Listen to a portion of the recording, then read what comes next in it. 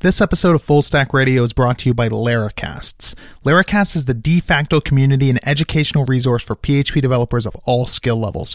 Whether you're new to Laravel or you're hoping to level up your dev team, Laracast was constructed entirely and exclusively for you. It's a lot like Netflix for your career. I think there's over 500 videos on there right now covering all sorts of topics from Laravel itself to different backend tools, front-end frameworks like Vue.js and React, design patterns, how to get better at Git. There's something on there for everybody. So check it out if you have a chance at Laracasts.com. And thanks again to Laracast for sponsoring Full Stack Radio. Enjoy the show. Hey everyone, welcome to episode 35 of the Full Stack Radio podcast, where I talk to people in the software industry about everything from user experience and product design to unit testing and system administration. I'm your host, Adam Wathen, and today I'm here with my friend Jonathan Renning. How's it going, Jonathan? It's going good, man. How are you? Good. So for anyone who doesn't know you, do you mind kind of giving a little bit of introduction and background into what you do and like how you're involved in the software community? Yeah, sure. Be happy to. So I've been doing software development primarily with PHP for about 15, 16 years now. For a good portion of that, I was working for a creative firm, doing a lot of marketing sort of things. But in 2015, so early 2015, I started my own business and started doing the contract development thing. And that's been going pretty awesome. I've been doing most of my work on one single large project, which is mostly a PHP API project. And then, outside of my regular work, I have a small SaaS product that I manage. And outside of that, I try to stay involved in open source as much as I can. Most of my work is done with a group called the PHP League, or the League of Extraordinary Packages. I manage a couple packages myself, one a templating library called Plates, and another package, an image manipulation library called Glide. Awesome. So the reason I wanted to have you on is because me and you kind of always end up bouncing ideas off of each other when it comes to this API design stuff in Slack all the time. So I thought it would be cool to kind of talk about some of the different discussions that we've had there and some of the little problems that we've run into before that probably a lot of other people have run into, and some of the solutions and stuff that we've come up with and opinions that we've shared, and I thought it could make for an interesting discussion. So you said you've been working on a big API project lately, of course. We got a bunch of questions here that we kind of wrote down to go over. So the first one that we kind of thought about that is something I've run into a lot of times is how do you decide when an endpoint should be like scoped based on the authenticated user, like have knowledge of the authenticated user. So say you're in a situation where you have like, you know, your typical posts and comments example that everyone uses for everything, right? If you just go to /posts, so should that just return the user's posts, or should you have to go to users/their ID/posts? Or is there some situations where you want some endpoints to have knowledge of the authenticated user and some where you don't want to have knowledge of the authenticated user? This has been like something that kind of plagues me on like every project making these decisions. I was wondering if you have any like heuristics that you use or any just like general opinions that you have on this or how it's played out in the big project that you've been working on. I would say that scoping to the authenticated user is probably not my preferred way to do it. I would probably be more inclined to do your second option there, where you would access the resource as a sub-resource. So using your example of users and posts. Yeah. So you could have a user and they would be available, their post would be available at users/that user ID/posts, and you'd be able to get all the posts for that user. And then what you would do is you would use /posts as a more generic place for all posts. And maybe the /post, the get on that would include some search functionality. Yeah, like some query string filters or whatever that you could apply. Yeah, exactly. But at the same time, I also really like doing a trick that I've seen done more and more on a lot of public APIs and that we've done on this project that we're developing right now, is that we use a me or a self keyword to make it easier to find data that's specific to yourself. So a good example is just instead of going to user/my user ID to get my own information or to update it, I could actually do /users/me instead, or users/self. So I first saw this, I think, on Facebook's API, but I was actually just looking right now on the Instagram API and actually the Vimeo API, and both of them do this. They have a /me resource that allows you to quickly get to your own stuff without having to pass in the ID. So, and we actually went even one step further on our own API. Instead of just doing /user/me, we just said, well, don't even put users in there, just put /me. And that works really, really nicely. So then what we do is, say you have a user's controller, and when you go to users/1, you can access that user's controller, do your typical things like show and put and create and whatever else. But what we did in our app is we actually we built it on Laravel. So what we did is we used route model binding to basically inject the model that we're working on into our controller methods. Do you use route model binding? I'm a big fan. I've used it a bit in the past, but for some reason it's not like my default mode of operation. I always end up like doing the lookups myself, and I haven't really figured out why yet. Yeah, I was a little bit slow to use it at first, but I would recommend trying it because it just, what it does is it literally just removes one line of code from every single one of your methods. So what we did is we're using Laravel 5.1, which doesn't have the automatic route model binding that I believe 5.2 has. So you actually have to create your own, you have to define them in a service provider, but that's fine. It's not a lot of work to even do that. But what I did is, for when you pass in a user, that keyword, generally it would just be an ID. But what I did is I had it so that you could actually pass in me. And if it's me, it doesn't do the lookup. It actually just uses the current user and passes that back instead.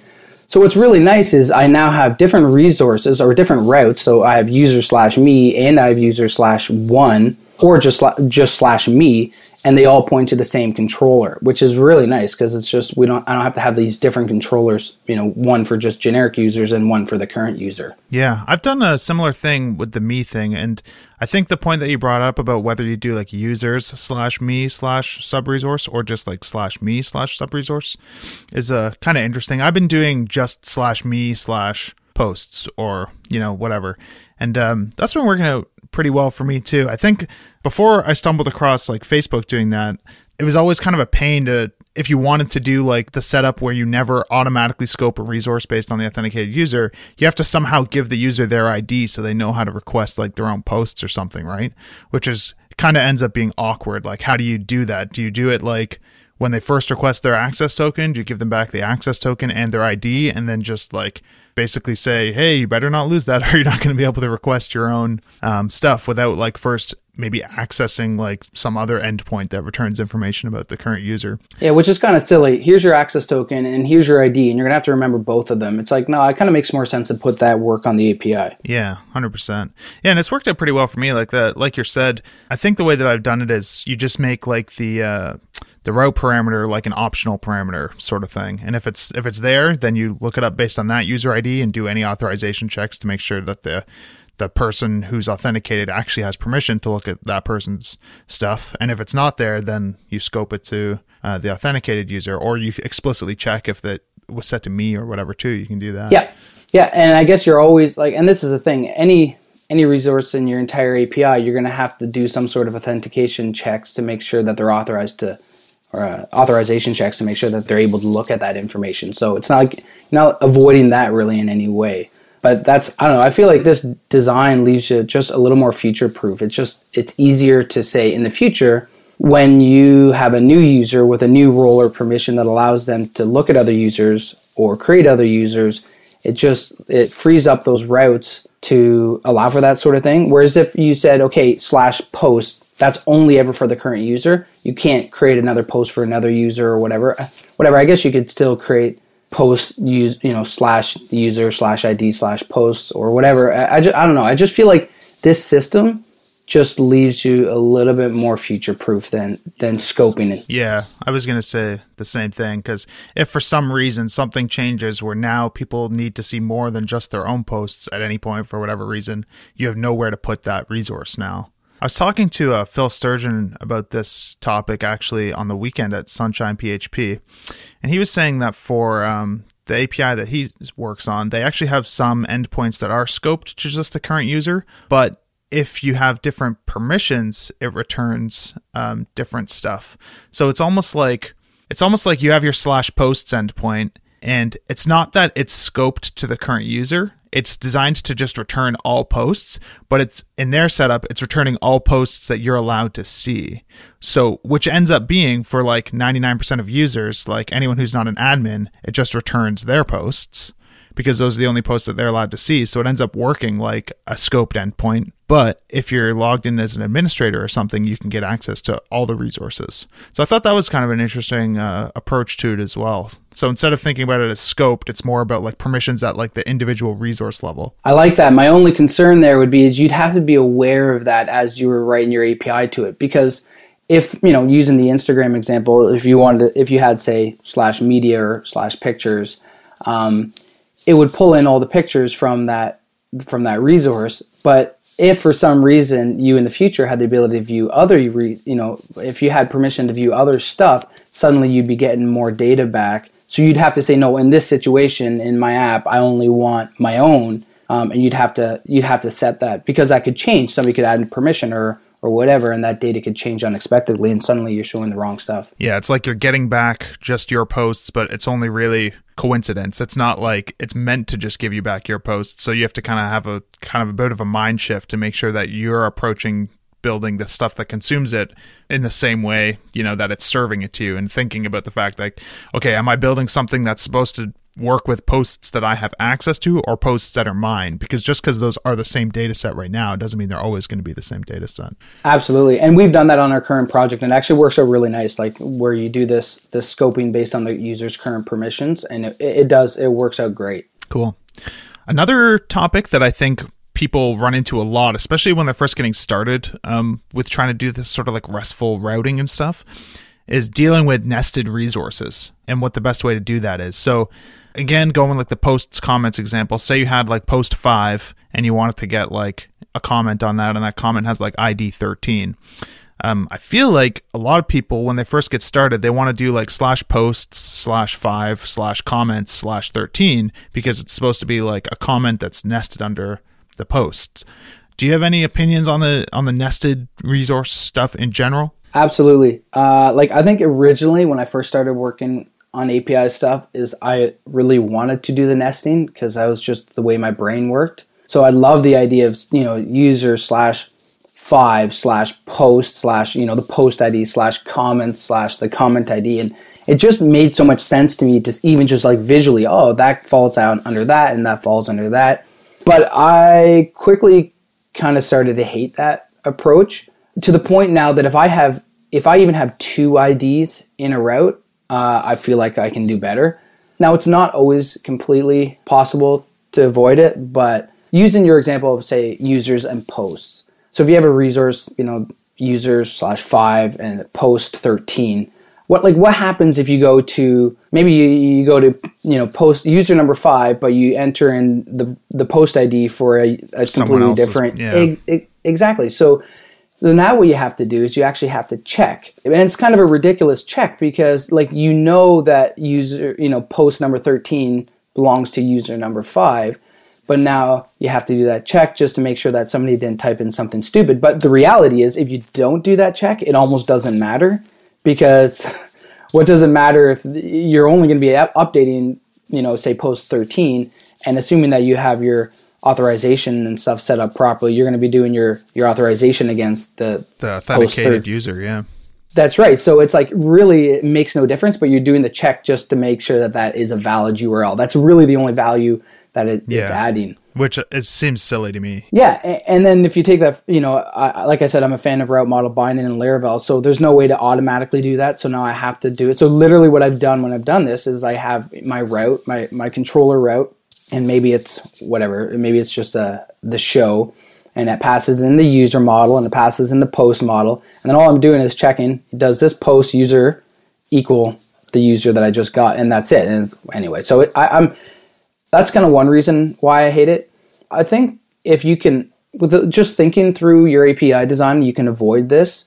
For example, what I like to do is, and maybe this isn't the right way to do it, but I like this design. So depending on what action you're doing, the URL will actually change.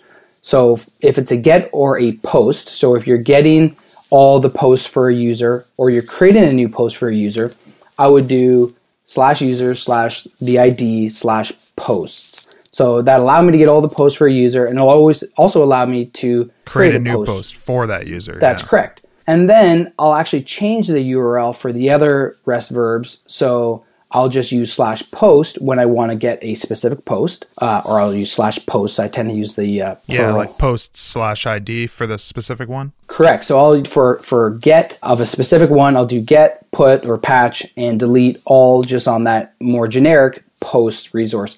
Now, all those it's not like I'm setting up separate controllers for that. I can still have a traditional controller that has all your normal like index, create, store, show, edit, update, and destroy, like all those. But I'll just kind of change the URLs a little bit, depending on which one it is. Yeah, totally. I do the same thing. Like, I think my rule is like, if I know the unique ID for the resource, then I'm just going to get it at the top level. I don't want multiple IDs in the URL. So same thing for you. If you want to add a post to a user, well, then you know the user ID, but there is no ID for the post yet. So you need to dump that post into like the user's posts bucket, right? So then you need to have the user ID in the URL. And then same with retrieving all posts for a user. But if you just need to edit a post, well, you already know the ID of the post. So as long as the IDs are unique, you have no reason to have to care about adding the user information in there as well. You mentioned that you put this stuff in the same controller. Something that I ran into before that took me a while to come up with a solution to, that I might have talked about on the podcast before actually, is like when you have posts, right? You want to get all posts. That's like the index action on your post controller. But if you want to get all posts for a user, like what action were you using on the controller for that? Right. That's so what I would probably do is create like a separate controller called user posts. Yeah, that's exactly what I've been doing. But I find with all this stuff, there's no one way of doing it, so it's kind of a little bit tricky. I've really tried to limit my controllers to those standard REST actions. Yeah, exactly. Which I didn't always do it that way. For a long time, I actually thought it was kind of dumb. But when I got on this current project, which is huge, there's tons of resources, there's tons of controllers, I started seeing the value in it, because we ended up with controllers when we didn't do this that had like 20 methods in it for all sort of like different variations and permutations of really the base REST actions, but just doing slightly different things. So yeah, I feel like anytime you can just kind of follow that standard pattern, but then create different controllers that are more specific to the thing that you're trying to do, I feel like that's a lot better. Yeah, I agree 100%. So my kind of rule of thumb is I prefer to create a new controller before creating a method that's a non-standard method. So instead of having like a user posts method on like the post controller, I would rather have a user post controller and just use the standard index method.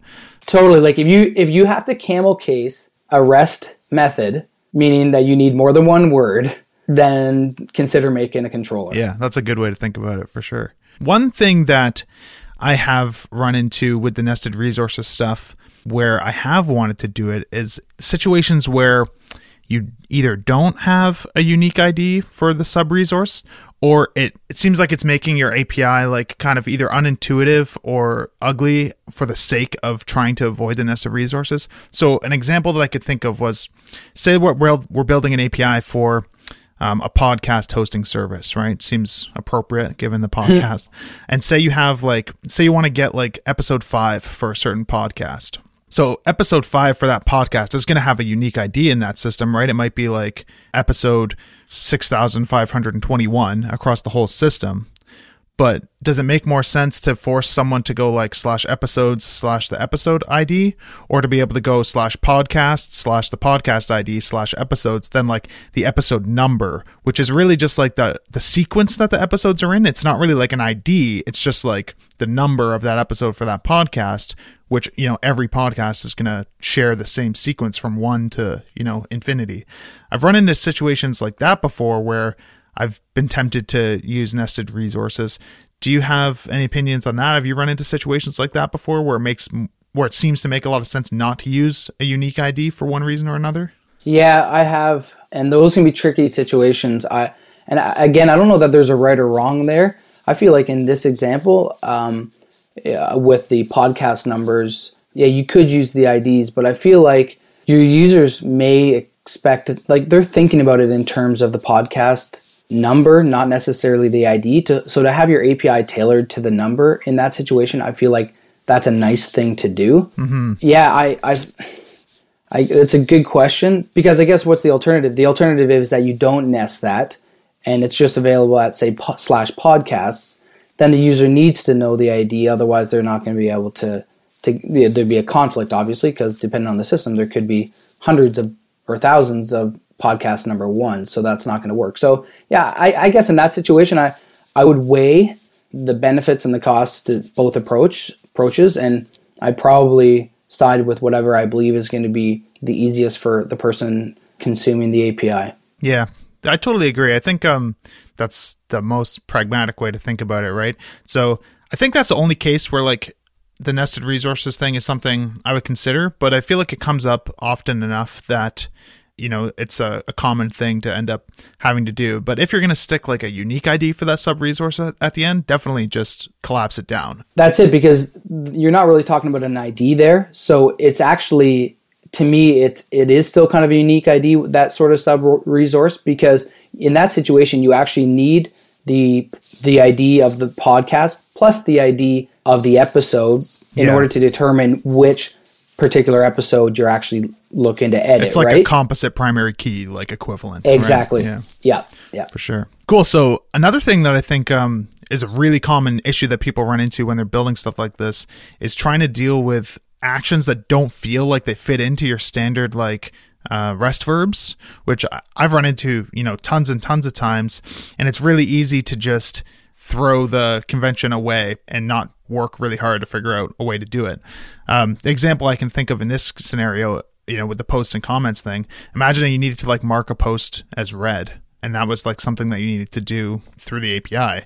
You might be inclined to have like a posts/ID/read endpoint or something that you just post empty contents to, or, you know, send a delete request to or something.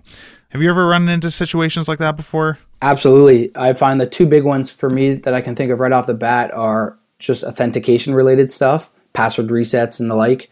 And then the other one would be sending emails. If you want to do like, you want to force an email send. And yeah, I used to basically not care at all. When I ran into these situations, I would most likely create a verby sort of endpoint that was most likely a post, because that felt like the right verb for it, but I'm not even sure that it was. And then I would just carry on my way, like, so resend welcome email. And when you hit that endpoint for a user, so it'd be user/1/resend welcome email. And that would just go off and do its thing. And I've sort of come back from that because, as I've already mentioned, I see a lot of value in following those standard REST verbs and those standard, you know, having controllers that have those 5 or 6 standard methods every time. So when you do something like this, you get away from that, and it just makes your code less predictable. When I open it up, it's not as expected. So you kind of got to do a little bit more reading to figure out what's going on.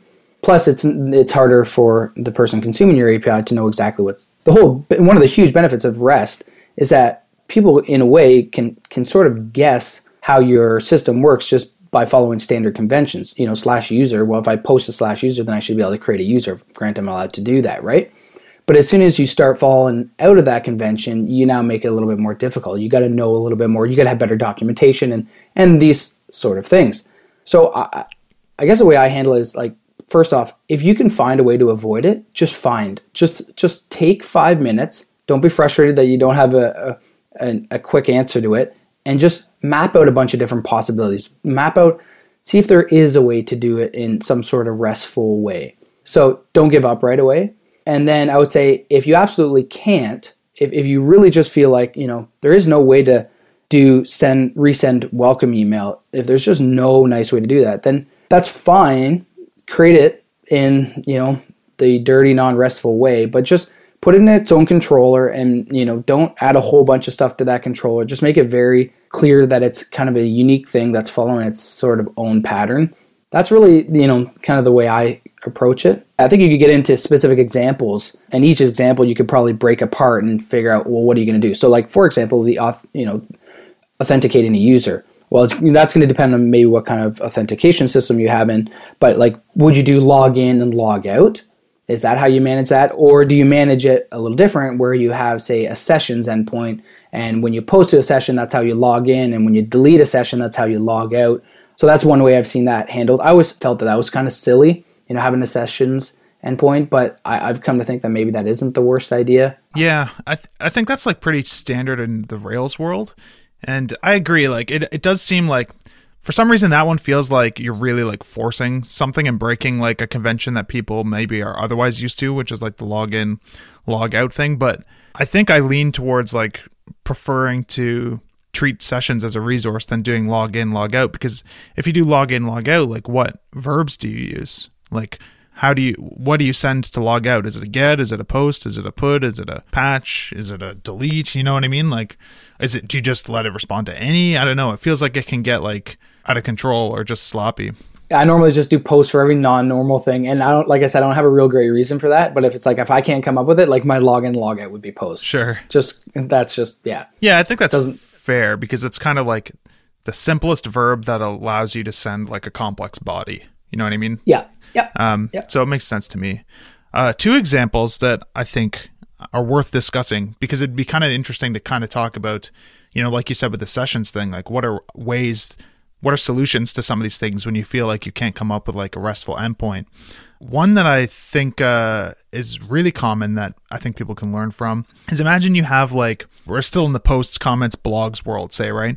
And say that you can subscribe to different people's blogs. So if you're thinking that this action is like subscribe, you might be inclined to add an endpoint that's like blogs/id/subscribe, and you might send a post request to that.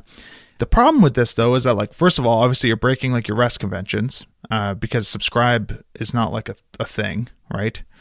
The second thing is it probably has to have knowledge of the authenticated user. Like, so when you do like subscribe, who's being subscribed? Do you pass the user ID as a parameter, or do you do it based on like who's authenticated with the token? It starts to feel like kind of messy. So what I usually have found helpful in situations like that is if you think about how this is like modeled in your system, usually like a subscription like that is like a many-to-many like pivot table in your database, right? So like one user can subscribe to many blogs and a blog can have many subscribers. So you're just going to have this table that you might have called like blog users or something that has a user ID and a blog ID. So if you force yourself to think like, okay, well, if I'm not allowed to like use subscribe as a verb and all I'm allowed to do is I'm either creating or updating something, right? Well, what is it that I could be creating or updating and trying to think of a noun?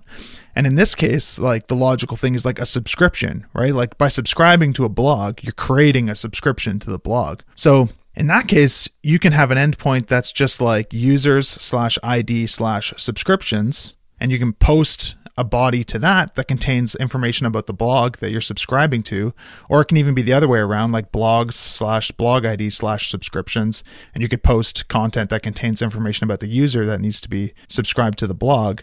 And I find that this has this like nice ripple effect too of making you then want to like rename that database table, right? So it's not blog users anymore, now it's subscriptions. And now instead of having like a many-to-many relationship set up in your code, with Eloquent or Active Record or whatever, you end up creating like a new model. So now you have like a user has many subscriptions and a blog has many subscriptions. And then you can still have like the many-to-many one that connects the users to the blogs. But now you also have this new like object that you can like hang a bunch of methods and stuff off of related to subscriptions, where before they didn't really have like a good place to go. So I find that like forcing yourself to embrace these constraints a little bit sometimes like exposes like new concepts in your domain that you haven't even thought about, Absolutely. It's always a wonderful moment when I can find a word like subscription that ties, say, a user to whatever. And that's like the perfect word that describes what it is that's happening there. Because what you run into, and I run into this all the time with, working with Laravel and working with Active Record, is anytime you need additional data on a relation, like a pivot table, I feel like it gets painful. So if I can create a model that represents something, and then that pivot table data is like just part of that model, and not having to worry about using the pivot helpers on the Laravel relational stuff, I feel like it's way less painful. And I love the language that you speak of it as a subscription as opposed to this weird mix of the two. It doesn't always work out though, unfortunately, but sometimes by just pushing yourself to find that, it's like you make your application in the end way nicer and your API way nicer just because you took a bit of time to figure out what that thing's called. Yeah, definitely. I think like trying to find a name for your pivot tables is like always a good exercise. I find like most of the time I'm able to like make my pivot tables have a model representing them. Like it seems to be like the rare case where I actually have to treat it as like a regular pivot table and give it that like stupid 2-word with an underscore between it name, you know? Yeah, I guess speaking of my own experience on the current project, I certainly haven't had that. I've had a hard time finding it. And I really kind of think that your luck there, and if you want to call it that, it depends on your project. Yeah, exactly. Like I have a project right now that I literally yesterday I was creating pivot tables. I ended up creating 9 pivot tables, and these 9 pivot tables had like no name for them whatsoever. and it was horrible, but like I was like looking at all my various options. I'm like, okay, if I don't do a pivot table, I can do some, sort of polymorphic table, but I hate doing that because I lose the foreign keys. And so I ended up creating a whole bunch of pivot tables. But in this situation, like I don't mind creating pivot tables that are just pivot tables if all they have is 2 IDs, the 2 items that are linked. Anytime I have a pivot table that I feel inclined to put extra data on, so some extra field, then I feel like, no, this is a model. There's something else to this that I feel like I could give it a name. Yeah, that's a good way to think about it. Like as soon as you end up using like the with pivot method or whatever in like Laravel, it's like, okay, this needs to be its own class now. Absolutely. I had one recently on my current project, and we have users and we have roles, and then we have this user roles table. So obviously it's a pivot table, but this user role table had a lot of extra data like that went along with it. It had like a start date and an expiry date and some other fields. So originally we were using it as this, and I know we're kind of getting off track here, a bit of a database design thing here, but it's interesting because we went down this road of having it as just more of a pivot table and using the pivot methods, and it was just a disaster. And then we're like, you know what? No, this user role thing, like it's representative of something that actually exists in real life. The problem in our system was that there was lots of different roles, so it didn't break down to a nice word. Like in some situations, that user role represented employment, and in other situations, it represented other things depending on what that role was. So we still didn't come up with a nice name for what user roles was, but at least by breaking it into its own model, we were able to, it simplified so many things, and even in our API, it made it a lot nicer to work with because it became kind of this entity of its own. So you would just call it like user role? We did, yeah. We bantered around on a few different names for it, and we didn't really land on that nice word like subscription. But we definitely wanted that nice word. It just didn't exist. But it didn't mean that wasn't still the right move to make that a model. Yeah, that makes a lot of sense. One other common solution to like running into verbs that you're not technically supposed to use. Imagine like, we kind of talked about this briefly, but you need to mark a post as read or something, right? Like imagine it's like, I don't know, you're on Feedly or something, right? Your RSS reader, and you've like read a post, and now it needs to know that like you've read that post. So you might be inclined to make an endpoint that's like post/id/read, and like you send a post request to that or something, and it like marks the post as read. And when you think about how this is implemented on the back end, right? Like not that there's supposed to be a tie between your API and database necessarily, but the way that this is going to be set up in the database, probably, at least the way that I've done it, is that you have like a separate table called like reads. And when someone's read a post, you like add something there so that you know that person has read that post. Because it's not like you can just update some flag on like the posts table, because you need to know whether it's been read by a specific user, right? It's not like a post can be read globally or anything like that. Yeah. So what I've done in situations like that, which it's kind of an interesting example of kind of divorcing your database from your API, is that I would have read as just like a flag on the post resource. That's like, it has to be aware of the current user though, right? Because whether a post is read or not depends on who you're logged in as. So it kind of has this weird tie to that like scoped authentication topic that we were talking about before. But if you get like a list of posts back and say 5 posts come back and 3 of them are read and 2 of them are not read, I would just have like a read property in each one. That's like read true, read false. And that's calculated based on like, checking what's in that reads table or whatever. But then to like mark the post as read, you can just make a patch request to that post and say like read equals true or read equals false.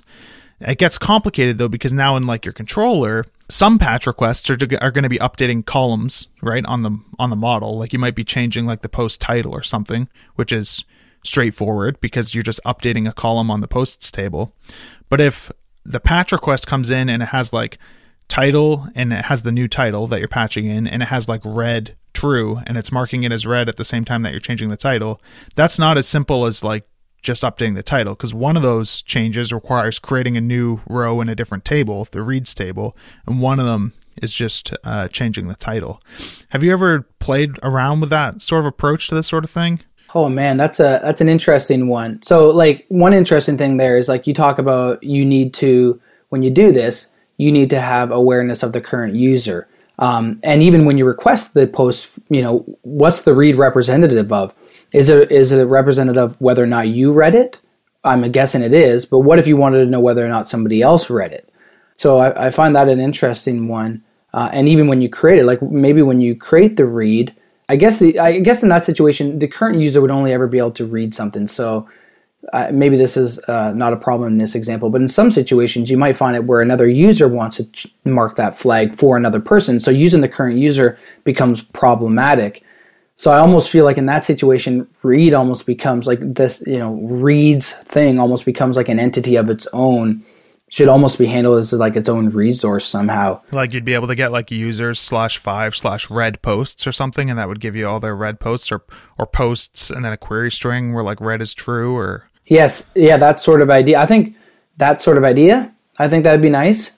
But yeah, that's kind of a tricky one. I don't really know if I have a great solution to that. I think passing, I don't know, I get nervous every time you want to pass through read equals true, and then you go off and make a separate database entry. I don't know, maybe that's fine. And then is that happening every single time? So you're doing that only once, or are you doing that many times? Or I mean, anytime that you make a patch request that includes that property, yeah. I mean, the thing that I think is interesting about that is like now somehow you have to like have a version of the post model that's like authentication aware, right? Which you don't normally have if you're just fetching posts and you don't care about data that's like context specific for like the current user. You can just, convert the database model to JSON and just return it, and it doesn't matter. But in cases like this, it's almost like you need like a new model, which I think like this is pretty common, right? People have like a separate set of objects that represent the resources that are returned from the API that may or may not map to any, objects that are mapping to the database. But what I've done is I've created like a new post model, like in like an API namespace or something, or like an API resources namespace. And that post like takes in its constructor, like a user and a post, like the Eloquent models. And it has like a toJSON or, a toArray or whatever. And it computes any of these properties that are related to determining if, the post is read or something, because it has access to the user and the post that it's kind of like, it's like a composed contextual version of the post, Yeah. And returning that from the API. And that's worked fine for like, for kicking the data back, because that's ends up being pretty simple. But it's the actual updating of the stuff that I'm still looking for like a clean approach to, where you're not just like specifically checking for different fields where, certain properties might have to invoke some whole other process than other different properties, literally having to check like if this patch request contains the red property, well, then now I have to go and create this other row or whatever. Whereas if it contains the title property, I just have to update the title on the thing. So you end up having like special cases for every single, well, for not every single one, but like you do end up having special cases where different properties require different operations to actually update. And I'm still looking for the best way to manage that. Yeah, so a couple of things, like the way you handled, the composition of the response. We've used on our current project, we use the League package Fractal. And so we have all these transformers, and we ended up doing a bunch of that stuff where in our transformer, we'd be looking at the current user. And I always kind of felt like I wasn't sure if that was the right thing to do there or not. So far, it hasn't really bitten us. So maybe that is a perfectly good way of doing it. So in the example of, say, the blog post, you'd have this transformer, you'd look at the current user, that transformer would work out whether or not the current user has read that, and it would return it back. And I think that would work perfectly fine. I think that, the trickier part is when you're doing the update. And I think you could handle it two different ways. You could have like a reads endpoint that you can fire a separate request to say that you actually read it.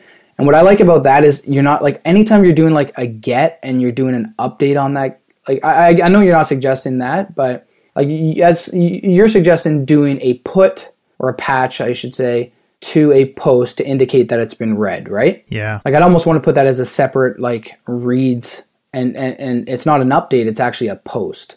So you do a post to read saying that I read this blog post. This user read this. And then what that would also allow you to do is like if you didn't pass through, say, a user ID, it would just go to the default, like the current user. But you could, again, this is a weird example, but you could have the ability for an administrator to create a read for another user if you were to design it that way. Yeah, you have a little bit more flexibility there for sure. So yeah, definitely a bunch of ways to do it. It's interesting to think about some of that stuff sometimes. I don't know. The REST stuff seems like so simple on the surface, but when you start diving into like actually implementing on like a real app, you start to run into these kind of things that, you know, might sound simple at first that actually end up like being really complicated to do in a way that like is satisfying and clean, you know? Absolutely. And I remember like when I first got into it, I did a lot of reading and I got frustrated because I've seen a lot of people just talking like, no, it's so easy. It's just this. And when I saw those, I don't know, I'm like, either I have a ton of learning to do, so I see it that simple, or you're way oversimplifying it and it's actually not as simple as what you're trying to make it sound like. And I feel like it's maybe a little bit of both. I think the more you work with REST and the more you work with APIs, you kind of learn the pain points and learn how to avoid them.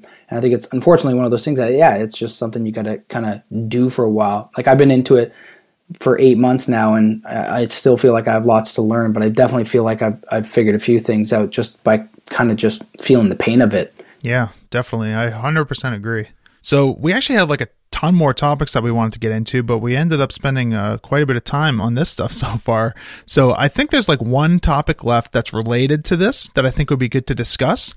And then maybe we can save some of the other topics for like a part 2 down the road, because I think this has been a pretty fun and interesting API discussion. Sounds awesome. So the last one that's kind of related to like this kind of resource stuff, I've run into situations where I felt that it's been a good decision to create like a singular sub-resource. So plural sub-resources like super common. So you might have posts/ID/comments, and that returns all the comments for that post. But what I don't see very often, like I don't know if I've ever even seen an example of this or if I've just, you know, tried it myself because it seemed like the right solution at the time, was when you have a sub-resource that's just one thing.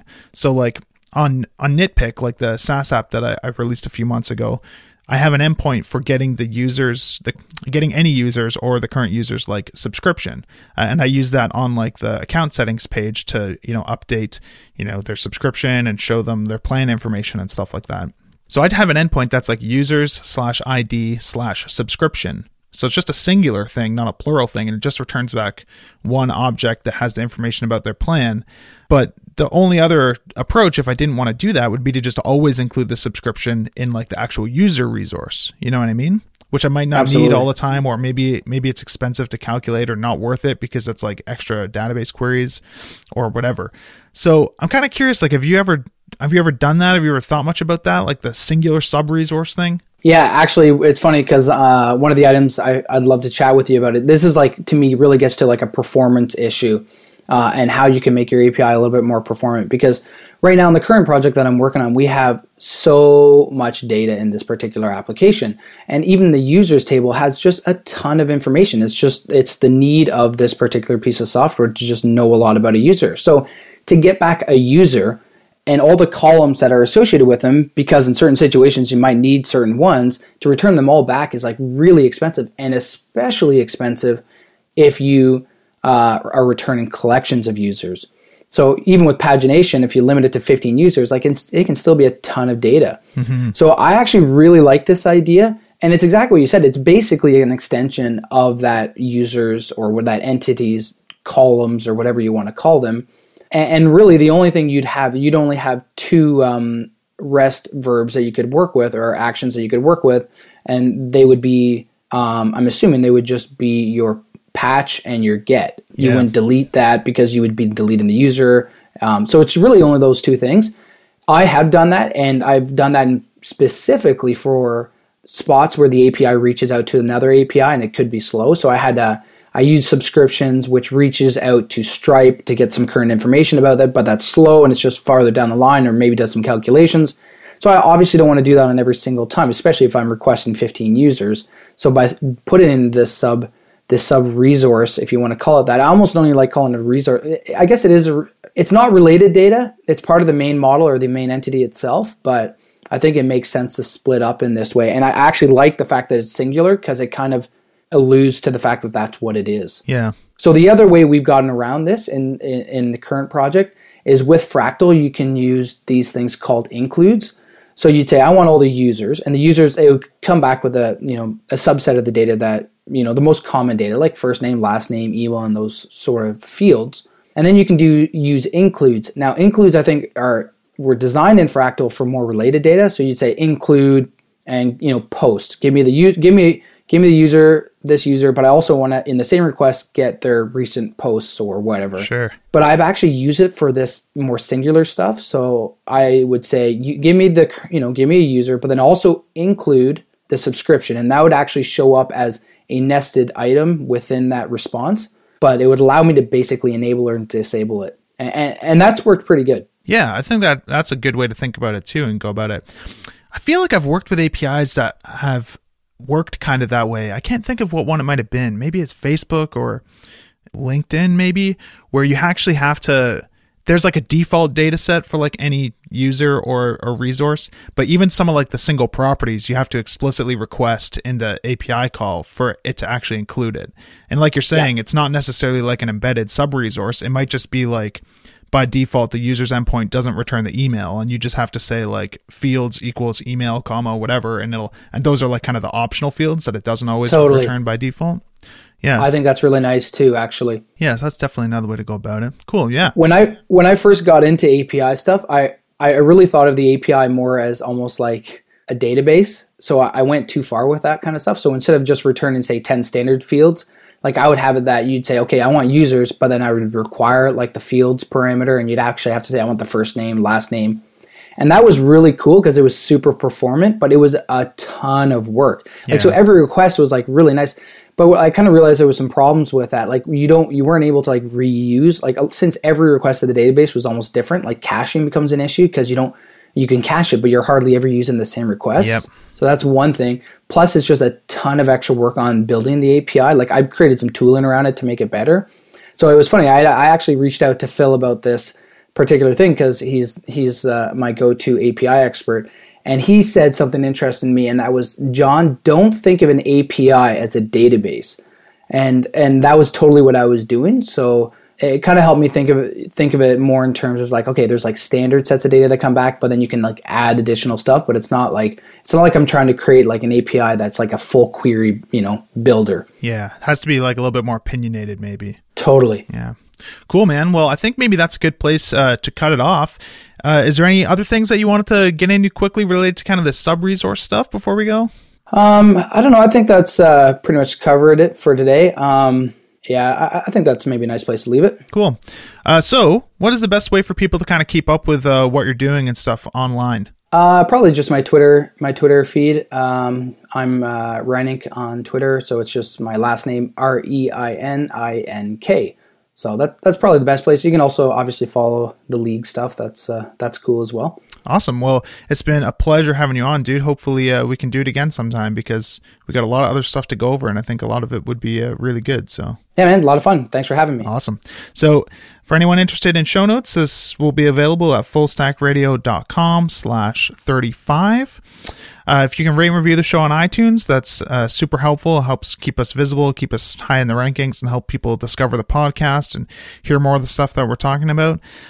Comments are available on the website. Let me know what you think. Either shoot me an email's on there, or just leave a comment on the actual episode. And thanks again to Laracasts for sponsoring the podcast as always. Guaranteed there's lots of good API building videos on there related to Laravel and PHP, or working with JavaScript libraries to access your API. Lots of good stuff. That's probably the best $9 a month that I spend. So if you're not already a subscriber, you should definitely check it out. Thanks, everyone. See you next time.